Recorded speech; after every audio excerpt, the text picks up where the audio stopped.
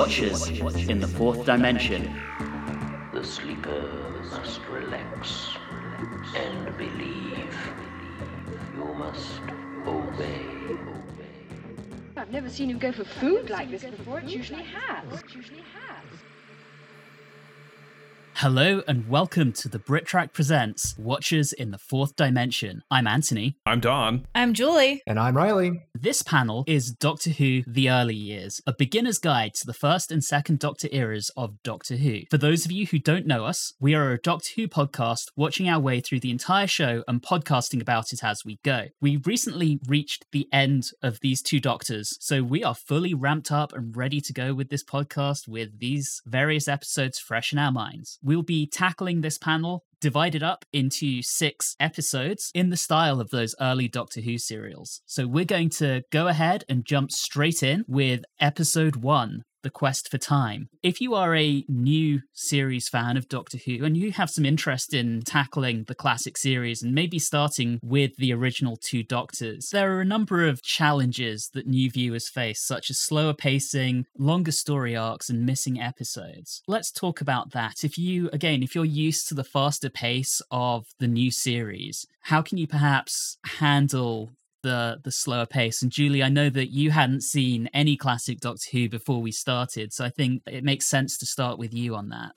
There's some good and bad with the slower pacing and the longer story arc, because if the writing is good, and that's the key there, having those longer serials are actually a really good thing, because you actually get to know the characters, you see how they interact with each other, and usually some of the episodes focus on some of the different characters as opposed to just being, trying to cram everyone all into every episode.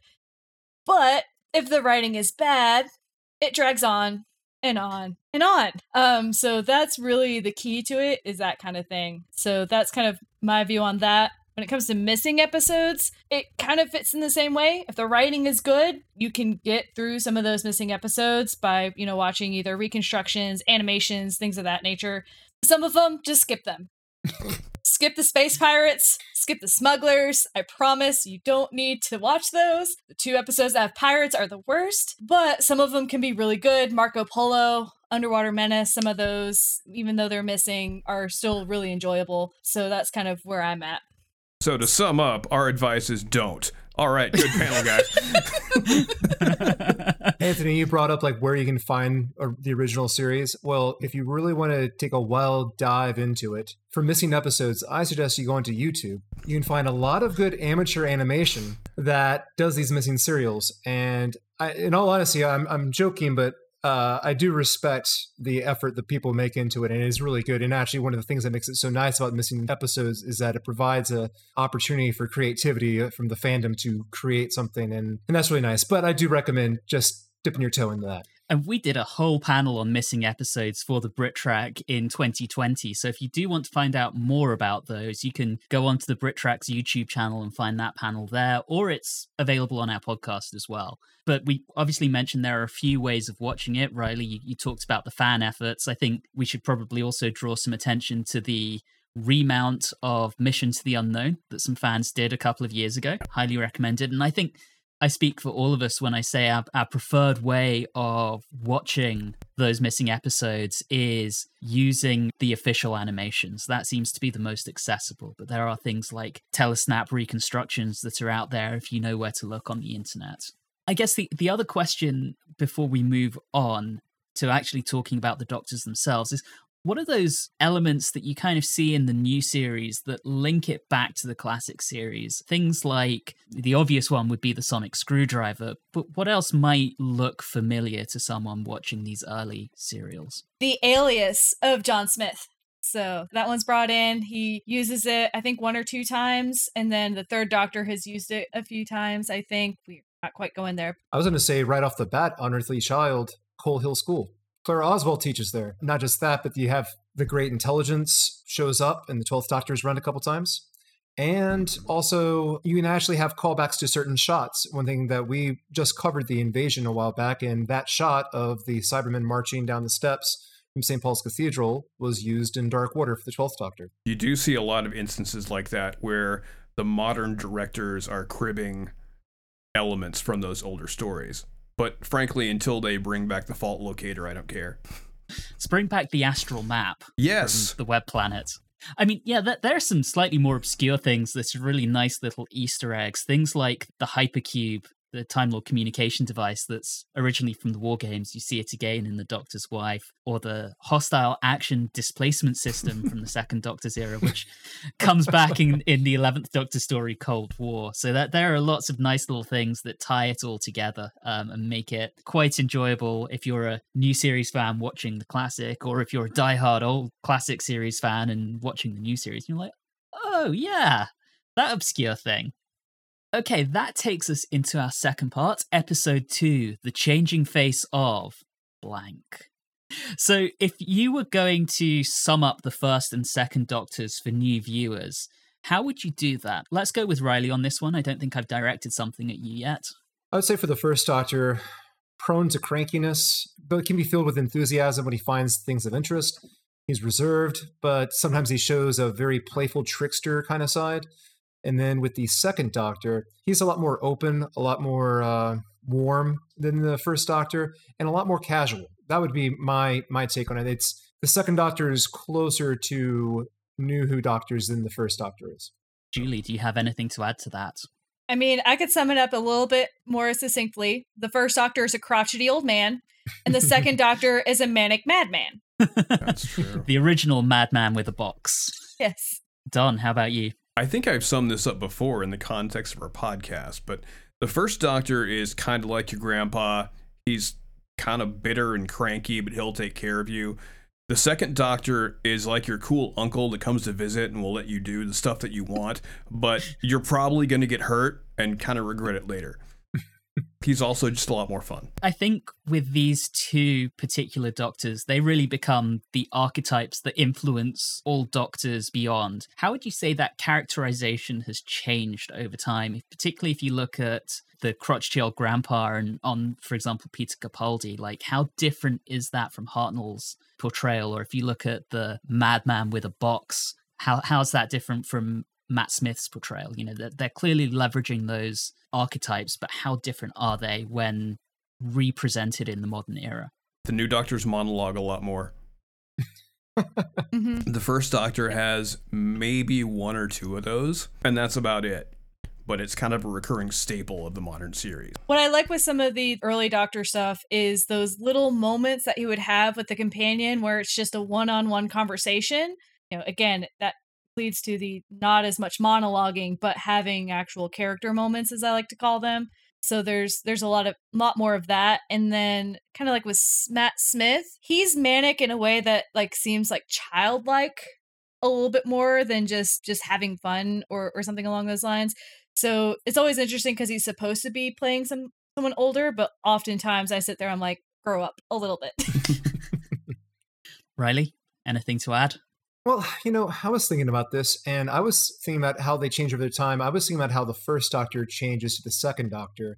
And I'm thinking about in that era, and also I was thinking that, you know, when you think of the first Doctor, I always think of him as a mysterious force of nature because we don't really know what he's all about at the beginning, do we? It's very clear at the end of the second Doctor, we finally get a clear mission statement from the Doctor. In his quote, when he says, "While you have been content merely to observe the evil in the galaxy, I have been fighting against it."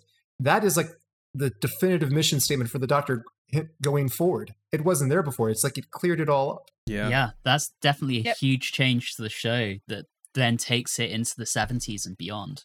Highly, highly influential. One of the interesting things too, and I think I mentioned it on one of our other episodes, we look a lot of, you know, Eccleston, Tennant, Smith, all of them in the more direct influences, but Whittaker is an interesting one because I think that she doesn't quite fit within that parallel, but it's not just because she's a woman, but it's just she doesn't really fit the crotchety old archetype, but she's not quite manic. So it's a very interesting where she doesn't seem to fall very easily on that plane. That's an interesting comment, Julie. Yeah, I think her Doctor in general is a lot more childlike than previous Doctors at times. There's an innocence there that you don't really see in other Doctors. And that's very, very interesting. You can see the Troughton in there, but then there's something else that's new. And it'll be interesting to see if that becomes something that comes back time and time again in future Doctors, or whether it's just a one-off for the 13th Doctor. All right, so let's do a kind of quick fire on each of the modern Doctors and which of the first two they are most like. So do you think Eccleston is closer to Hartnell, Tennant to Troughton? We'll do this quick fire. I'll say the Doctor, and then you can each kind of take a turn on which of the two you think it's most like. So let's start with Eccleston. Don.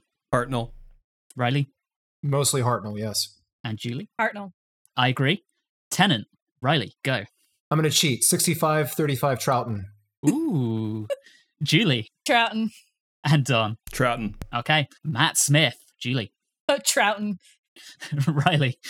Absolutely Troughton. Don. Totally Troughton. 100% agreed. Totally Troughton. Now that's Totally a good television Troughton. show. Totally Troughton. All right. Capaldi. Riley. Hartnell. Julie. Hartnell. Don. Hartnell. No doubt about it. He's got that crotchety old man that no one else has. And then finally, Jodie, and this is cheating a little since we've already talked about it, but of the two, which would you say? Don, we'll start with you. Colin Baker. She certainly has his fashion sense. It's gonna take another set of writers to really get a good grasp on her Doctor and personality. That is my controversial opinion.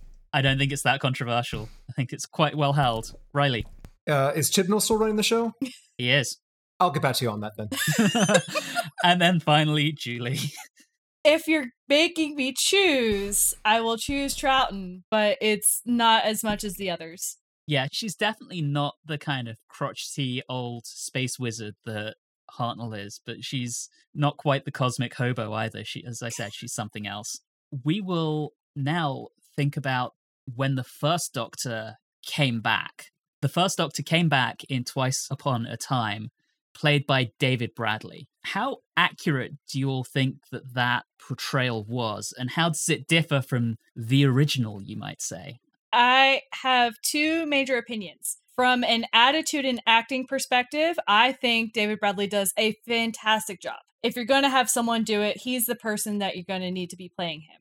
However, the writing of the Doctor is what's poor. They make him seem really sexist and it's frankly off-putting. But that's not of the fault of David Bradley. That's on the fault of the writers. And I don't think the writers really truly understood Hartnell. I think it's because the story was more about how the 12th Doctor has progressed over time. So they're using what people think about the first Doctor rather than the actual first Doctor himself in that.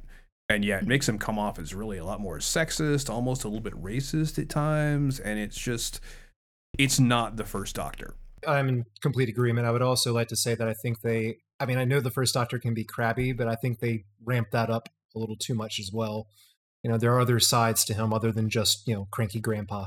I think what Stephen Moffat did there was he really emphasized those slightly more negative qualities of the first Doctor that are there, but they're not the overriding part of his character. And he did that entirely for laughs. And it kind of leaves a little bit of a sour taste in the mouths of those of us who are first Doctor fans, because it's not quite true to his character.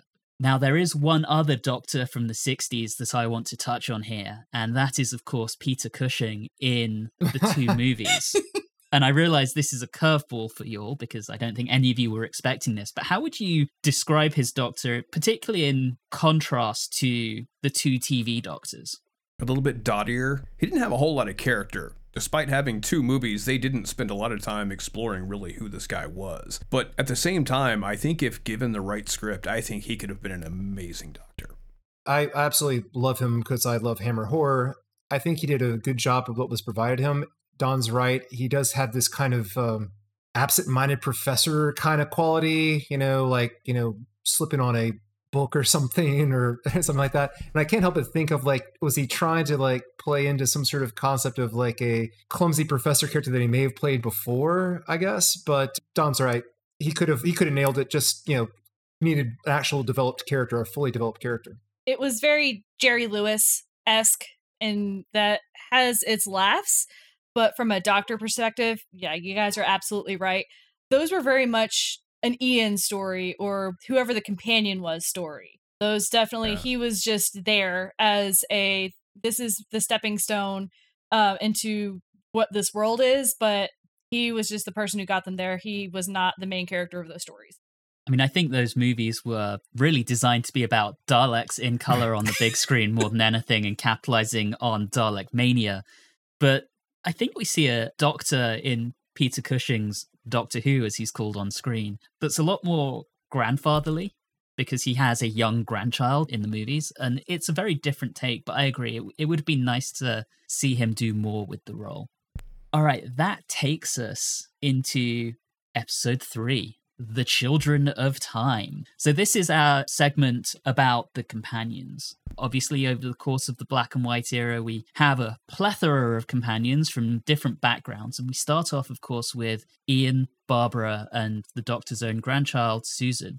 What was the role of the companion in those very early episodes, and really in the first season? Let's start with, I think, Riley this time. You know, it's interesting because Susan really is the mystery that sets off the whole adventure in the very first episode. So she's kind of not a companion until a little bit later. She's kind of more of the device that gets Barbara and Ian onto the TARDIS. And then Barbara and Ian are really, considering the time and the time and location where they're from, which is the same as the time and location which the episodes were aired, they are audience surrogates.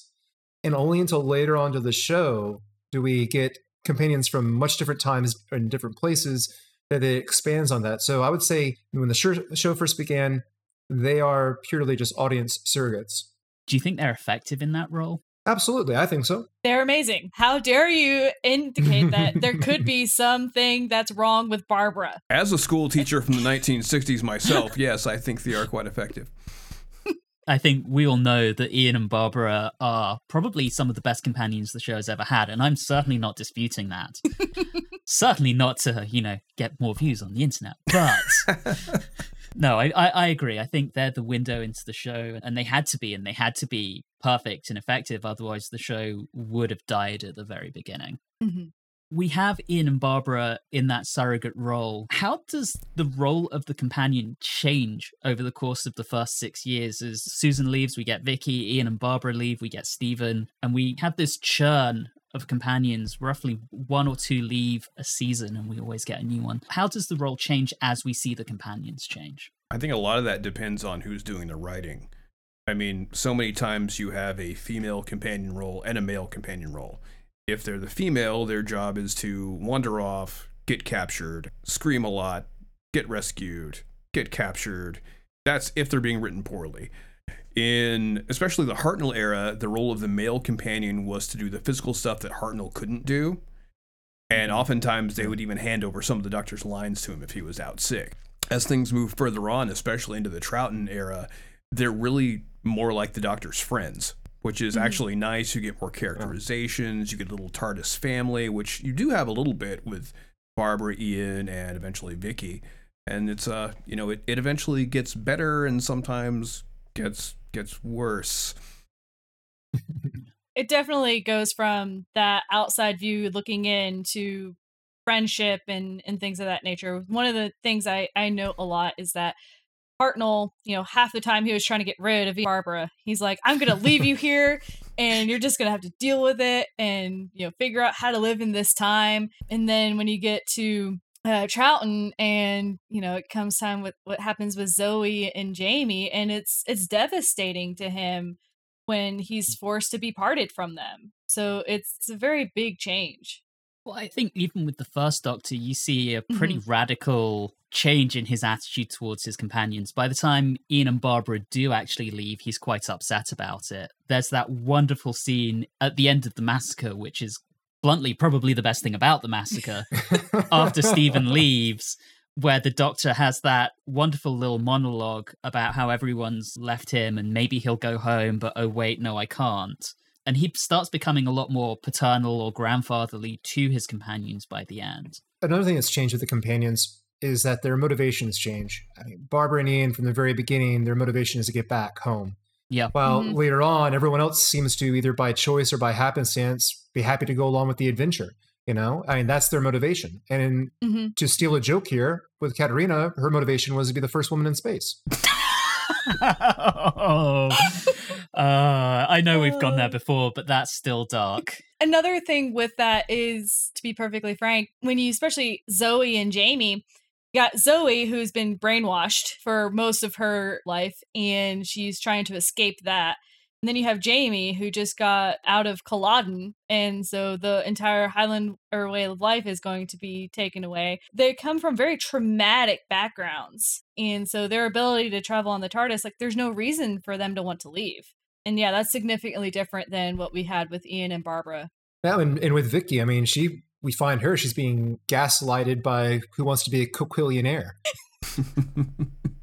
Very, Yes. very true. Yes. What do you think makes the companions from the black and white era unique in comparison to their modern counterparts? Not a single one of them falls in love with the Doctor. And Kamika from the Aztecs does not count. Also, most importantly, they're truly regular people. Mhm. And the New Who has a problem in which, and don't get me wrong, I love New Who, but there's a problem. Every companion has some sort of amazing universe-bending thing about them. While, Barbara and Ian, literally just school teachers.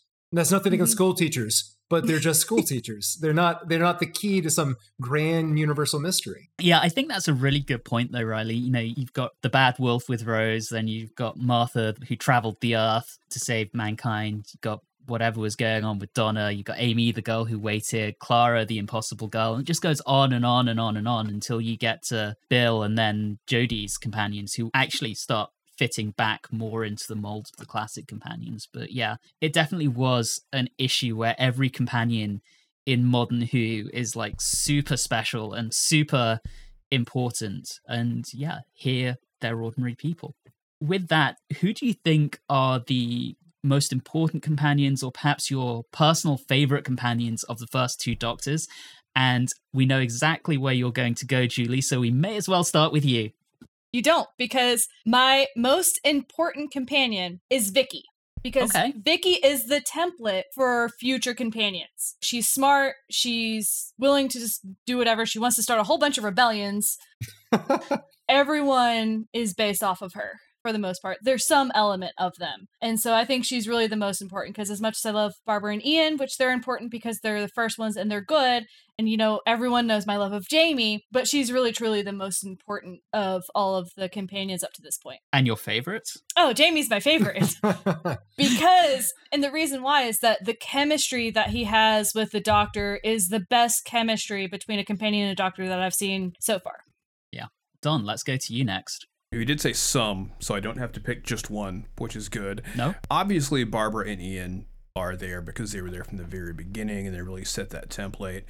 Julie effectively took my answer for Vicky because she's right about that. I'm a big fan of Zoe because she gets to be smart and doesn't become the peril monkey that Susan became. And wasn't there some guy in a skirt, Hamish or something? He set the standard of the Doctor having a friend, which I think came along later as to tie in with, say, Donna, Bill, the 12th later on, where they could be friends and they weren't just someone that had to rescue. And then last but not least, Riley. Everyone's kind of stole my thunder there. Vicky is very, very important, and that's not just because of the template. She's the first changeover. Mm-hmm. That's important. And we, of course, Barbara and Ian, we give them all the credit they deserve. Also, personally, I just love Zoe. I said I love her. I realized it when we were doing our show, and I just kept bringing her up over and over again. She's just constantly just in my thoughts. I love Zoe. That's it. What I'm gathering from everyone, and I'm in agreement with, season 6 had the best companions with Jamie and Zoe. Yes, Yeah. hands down. I completely agree with Don. Ian and Barbara are so important because if they'd got them wrong, the show would never have lasted beyond its original 13-episode order. And then Vicky, for the reasons mentioned, she's the first changeover, and then they use her as a template. So I think everyone is absolutely spot on here. Next up, episode 4, Evolution of the Daleks. Now, obviously, from Modern Who, the Daleks are the Doctor's iconic villain. They start a time war against the Doctor's own people that escalates pretty severely, but they have a very different first appearance, one that's almost a lot more kind of humble. Let's discuss and describe the first outing on the show of the Daleks and how that differs from their new series portrayal. Riley, let's start with you this time. The first introduction of the Daleks is absolutely brilliant. It's done with suspense, it's brought up, and it has a great background story. And when you think about it, because the Daleks are, even if you don't follow the show, if you are a science fiction fan in general, if you don't really follow Doctor Who, you know who they are. They are in the collective consciousness. That's good and bad. The bad side of that is that we have so much jokes and memes, it's undercut the terrifying nature of the Daleks. And you have to, when you watch the very first serial with them, you need to put yourself in the perspective of the people that are watching at the time in 1963. The Daleks are radiated mutants that are driving around in looks like little Panzer tanks. So basically, they're hitting on all these World War II fears that are just there amongst people. If you put yourself in the perspective of what they were looking at then when they first saw it, it had to have been absolutely terrifying. And they are very terrifying if you look at it that way. But then as the show goes on, it changes. And we'll probably get to that a little bit later. But initially, perfect and really, really good. Riley, you kind of hit on it, but what do you all think really made Dalek Mania catch on with the British public? I mean, after the first serial went out and for the next 3 years of the show, there was this huge love of the Daleks that resulted in them coming back, and it resulted into spin-off films. What do you think really drove that?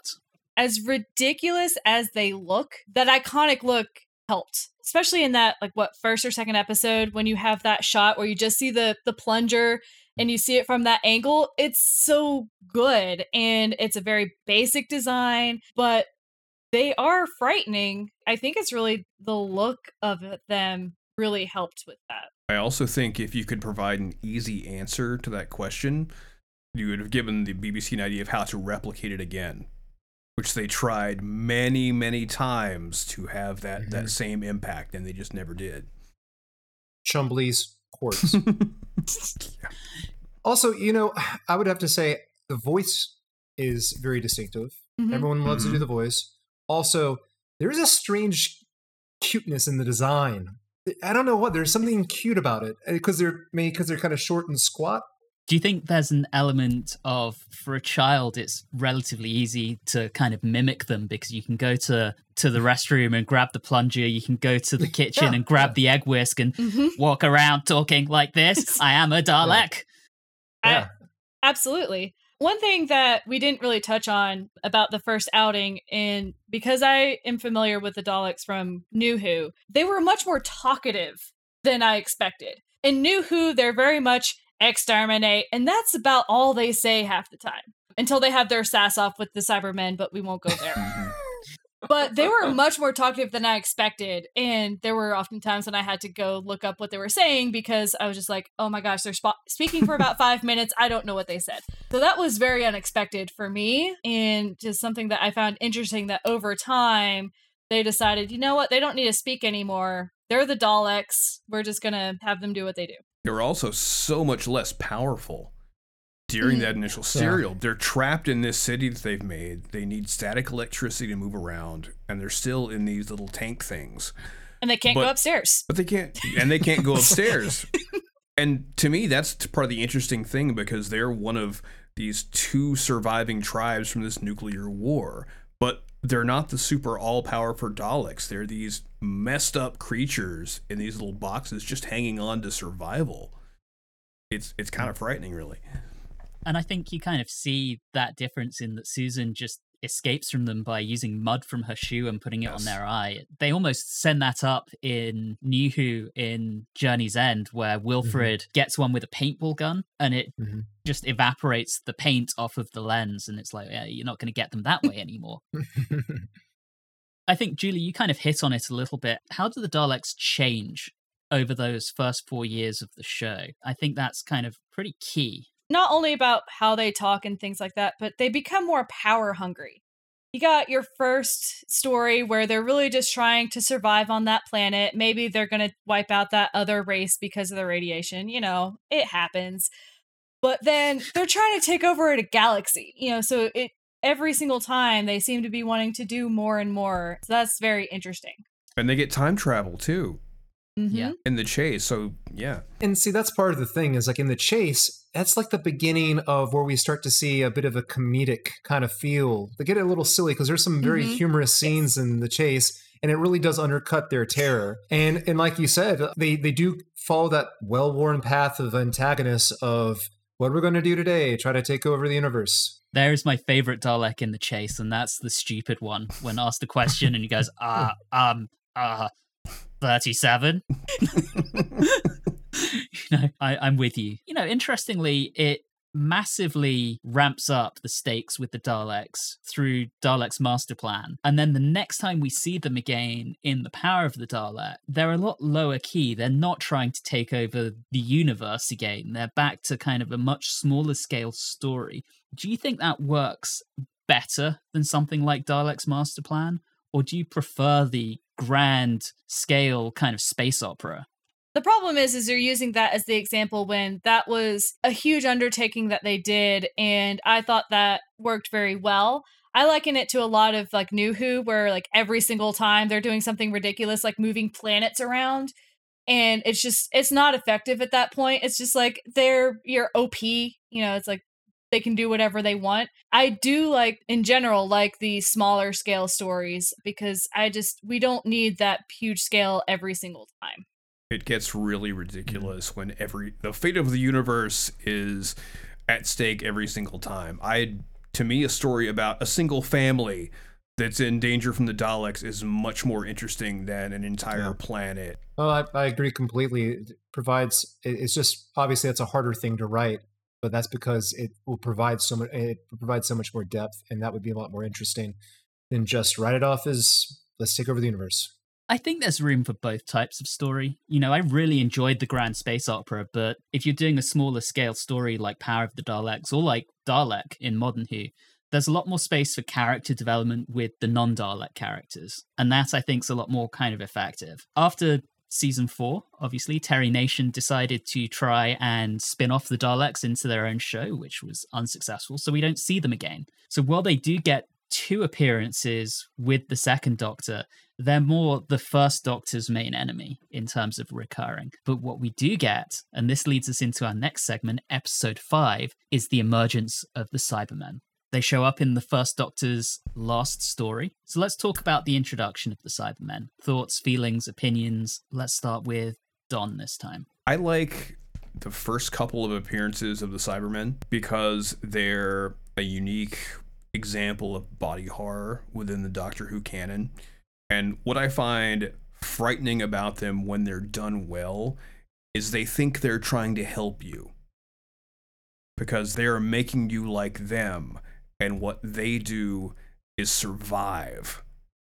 And to me, that's terrifying. They don't think they're the bad guys, which makes them much more interesting. I also like the really early designs where it's like hospital gauze and just bits of metal and what appear to be air conditioners sticking out of their chest. It's really unusual. And I think later on, a lot of that gets lost as they streamline it and they just kind of turn them into robots.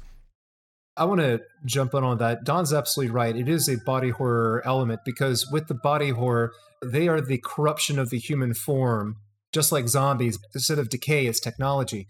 And what makes the earlier design work, being all clunky, is that you can read off and see, like, no, this isn't a good use of technology. This is haphazard, and it looks like a mess of cables, and it's clunky. It's not like how the new Cybermen look like a brand new BMW. It's not as terrifying because it doesn't look just as grimy and, medical procedure-y. I think that's an interesting point, Riley, because if you look at what was going on at the time, you had a lot more transplants and so on happening. The first heart transplants happened in the 60s. There's this fear of replacing your own body parts and not really being you anymore. And rather than looking at, a heart transplant, they're looking at technology here. And technology advancement was obviously starting to increase during the 60s. So I think you've hit on a great point there. Julie, anything you want to add for the introduction of the Cybermen? I don't think I was necessarily as keen on the Cybermen as all of you were. It took me a little while to warm up to them. I mean, one, I don't really care all that much about the models, so to speak, of the first couple ones. Not to say I disliked them or liked them. I just was like, okay, they're there. I wasn't impressed or not impressed. Really, my first time really liking them was Tomb of the Cybermen, but I think that was just the strength of that story is really what helped there. And also that whole breaking out of their cocoon thing and coming out of their tomb was amazing. That was one of my favorite things. But when I sat back and thought about it, it's like, yes, that is terrifying. And that's the main reason why I think the Cybermen do so well, is that thought of I could become a Cyberman. And that's really the scary part of it, is that as a human, this is what I could become. But it just took me a while to warm up to that. They bring back the original 10th Planet Cybermen in the 12th Doctor's penultimate story, World Enough and Time. Seeing them again, and now that I know you've all seen the 10th Planet, just seeing those early models in the modern era provide some level of excitement or nerdy happiness. Did that work, or do you think it was just an unnecessary bit of fan service? I think it worked. I absolutely loved it. And in fact, I love the fact that they provided, even though they were limited in costuming back then, to probably not be able to make like a full like metal robot, humanoid robot face that looked convincing enough to look very human. They had to do like the gauze or like the kind of the sock kind of thing. And then in World Enough in Time, they provide an answer for that. Why it's a fabric, why it's a cloth. And that's wonderful. And it's terrifying. It looks great. Yeah, I think it works. In World Enough in Time, they gave them gloves, but you look back at the 10th Planet and they still have their human hands. And that's so wonderfully creepy. It really does add to that element of body horror that you were talking about, Don. Better than like the moon base where they had the weird Oh yeah, wet claw things, whatever those were. That was a bad time in Cyberman fashion. We don't talk about that. It was... And we haven't even talked about their ability to skip. They're very good skippers across space. For those of you who don't know, Riley is referring to a scene in The Wheel in Space, which was not necessarily their proudest moment. With the departure of the Daleks, the Cybermen more or less became the show's dominant monster. They have the most recurring appearances, but they weren't the only ones that the producers were trying to push. What do you think were the other monsters and aliens that were really vying for that kind of top spot that had been vacated by the Daleks? It's hands down the Vord. Let's be honest. That's what should have happened in an alternate timeline. Yeah. I mean, first of all, if you mean they were the dominant monsters, I mean, they were used in stories where literally any other monster could have worked and it didn't have to be Cybermen. So they kind of win by default. But their competition, I mean, the closest thing that happened was the Yeti, because they showed up twice. Or the Ice Warriors. Yes. Yeah, the Ice Warriors. I forgot about them. But you had a few other robotic type enemies like Quarks and Crotons and the Mechanoids. And just none of them had that same distinctiveness or the same coolness that the Daleks did. There's a lot to say about that, because you can see that I always felt that the show was trying to push the Ice Warriors into that part, but they just, I mean, no one can really vie for that top spot, you know? I don't think anyone else can really compete. You had those struggles with the Ice Warriors. They put themselves into a corner with how they have to survive. They're always having to push that we need it to be cold, we need to get rid of the water and all those other things. So they back themselves up into a corner with them. And then obviously their first outing, not so great. Their second outing, much, much better, but still it's not where it needs to be. The Yeti, great idea. It comes across fairly well in the first one, but then by the second one, it's the problem is that since it's tied to the Great Intelligence and the Great Intelligence doesn't really have a great plan, it kind of, struggles. I don't want it to take away that there are some good villains and good monsters, I think. And like we said, we have to give a shout out to the Vord, especially in their stupid, sexy outfits. Stupid, the sexy Animus. Vord. Animus. Yeah, the Animus is extremely creepy. Also, let's not forget Mr. Oak and Mr. Quill from Fury from the Deep. They're excellent.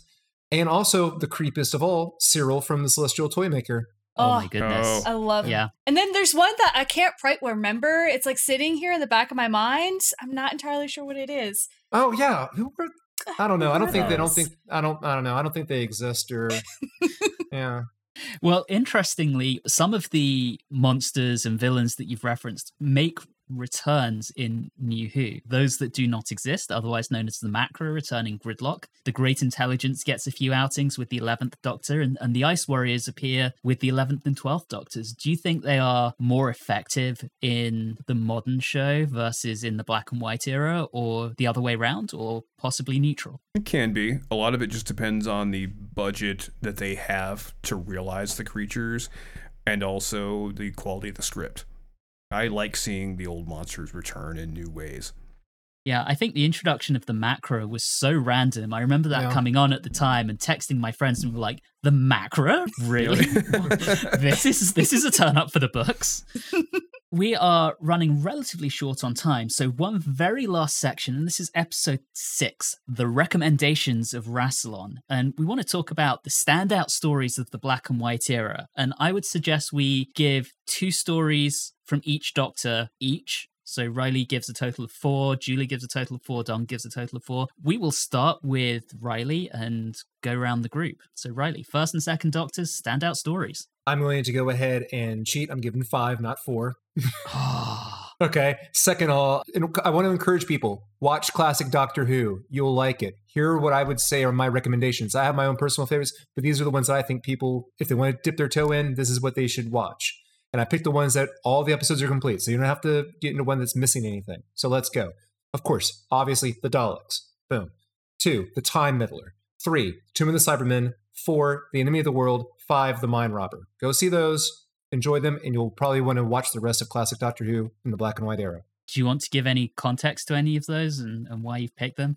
Sure. Like I said, I wanted to pick ones that all the episodes were available so people wouldn't have to deal with the difficulty because that will turn some people off. But believe me, it's fine to watch ones that have missing episodes. It's good. Don't be scared. Secondly, I picked ones that were, I thought, just the highest quality that did not involve any major TARDIS crew change-ups. I wanted to be something that they could jump in, independent of anything else that's going on, and still be able to enjoy it without having to have any other background knowledge going into it.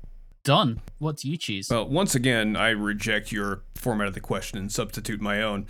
I'm picking 1 story per season, and I'll even throw in some why. For the first season, I would watch An Unearthly Child, just the first episode, skip the cavemen stuff, and then go and watch the Daleks. You get an introduction to your characters, you get the first appearance of the Daleks. Yeah. It's a little slow, but it's really cool. Season 2, Riley, you're going to like this, The Web Planet. Oh, yes. One of the nice things that you wouldn't really expect about old Doctor Who is they have no budget, but they have a lot of imagination. And they will attempt stuff that you really wouldn't see in the modern era. That's actually the same recommendation, well, same reasoning for my next recommendation, The Celestial Toymaker. Fun episode, a little weird. We get Cyril, creepy character who doesn't even have any magic powers. Pretty awesome. Next, it's a reconstruction, but it's well done. It's The Macroterror. Yes. Very good story. You get some good stuff with the companions. If you listen to our episode, you get Julie singing a song. What more could you want? Tomb of the Cybermen is Tomb of the Cybermen, and it's awesome. It's a mummy movie with Cybermen. Wow. And my last recommendation is probably one of the weirdest episodes of Doctor Who, and they'll never do anything like it again, and that's The Mind Robber. Love those choices, Don. All right, Julie, what do you have on this? Your recommendations. This is going to be a little all over the place, and people are going to have to forgive me. For First Doctor, I still have this love of Marco Polo. I don't really know why, and it is a reconstruction, so sorry, everybody. But it's really well done. You get a lot of character moments. You get a sandstorm, which is a lot of fun, and Ping Cho telling this really cool story, which you don't get a lot in Doctor Who. So it's just an all-around fun one to watch, listen to, whatever have you. I'm going to throw out Mission to the Unknown. Ooh. Especially the one done by that university. It's so well done. It's a 1 episode. You don't even have to know who the Doctor is because the Doctor doesn't even show up in it. But it's a 1-part story that you can get a lot from it. And one more from the First Doctor, because I reject the 2 stories, is Edge of Destruction. Edge of Destruction is a lot of fun. Again, it's 2 episodes, so it's not very long, and it's all self-contained. It's only the Doctor and his companions, and you don't know what's going on. It's a mystery, and trying to figure out what's going on is probably one of the most fun I've had in some of early Doctor Who. As for Second Doctor, Enemy of the World. To see Troughton act as basically 3 characters is so much fun. Seeing him be the Doctor, seeing him be the bad guy, just hands down, so much fun. Then I'm going to say The Macroterror, as has been said before. I find it a lot of fun. And I'm going to throw out the War Games. War Games is a monumental undertaking that I don't think was really that stretched out. I think that they did a really good job of cycling through everything. We actually finally get some backstory and we find out why the Time Lords are the worst. Yes. All right, so I'm going to throw my own recommendations in as well. And I'm taking the perspective of if you are new to classic Doctor Who, and particularly the black and white era, these are the stories that show you what those original 2 Doctors are all about and get you a flavour of them. For the first Doctor, my 2 stories are both from season 2. One of them is the Romans, so you get a flavour of the historical, as well as something that's very funny and very entertaining and well-paced. There are no monsters or aliens in it, but it's a really great story. And, the historicals are something that's unique, predominantly to the Hartnell period. And then I would also recommend The Chase. It's silly, it's enjoyable. You get Daleks traveling in time, and unsurprisingly, from the name, you get them chasing our heroes. But it's just such an enjoyable romp, well worth a couple of hours of your time to sit through.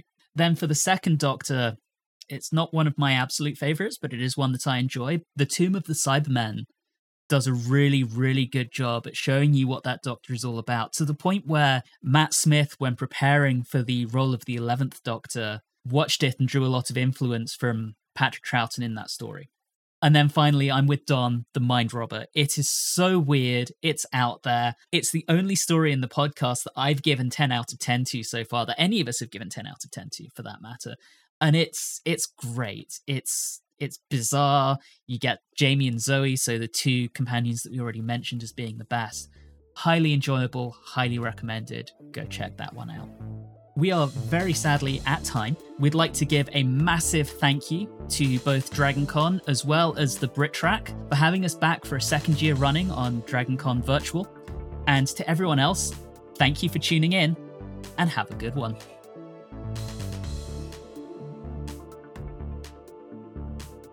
You have been listening to Watchers in the Fourth Dimension with Don Smith, Riley Schreck, Julie Philippek, and myself, Anthony Williams. This bonus episode, Stupid Sexy Vord, was recorded for DragonCon's 2021 virtual programming on Saturday the 19th of June, 2021. If this is your first time listening in, all of our previous episodes are available through your favourite podcasting app. You can interact with us on Facebook, Instagram, and Twitter at @Watchers4D, and you can also email us at watchers4d@gmail.com. If you're enjoying the show, please do subscribe and leave us a review or rating on your favourite podcasting app. All of those things really do help the show. And always remember, the 1960s era of Doctor Who was wonderful. Go and watch it. Nothing in the world can stop me now!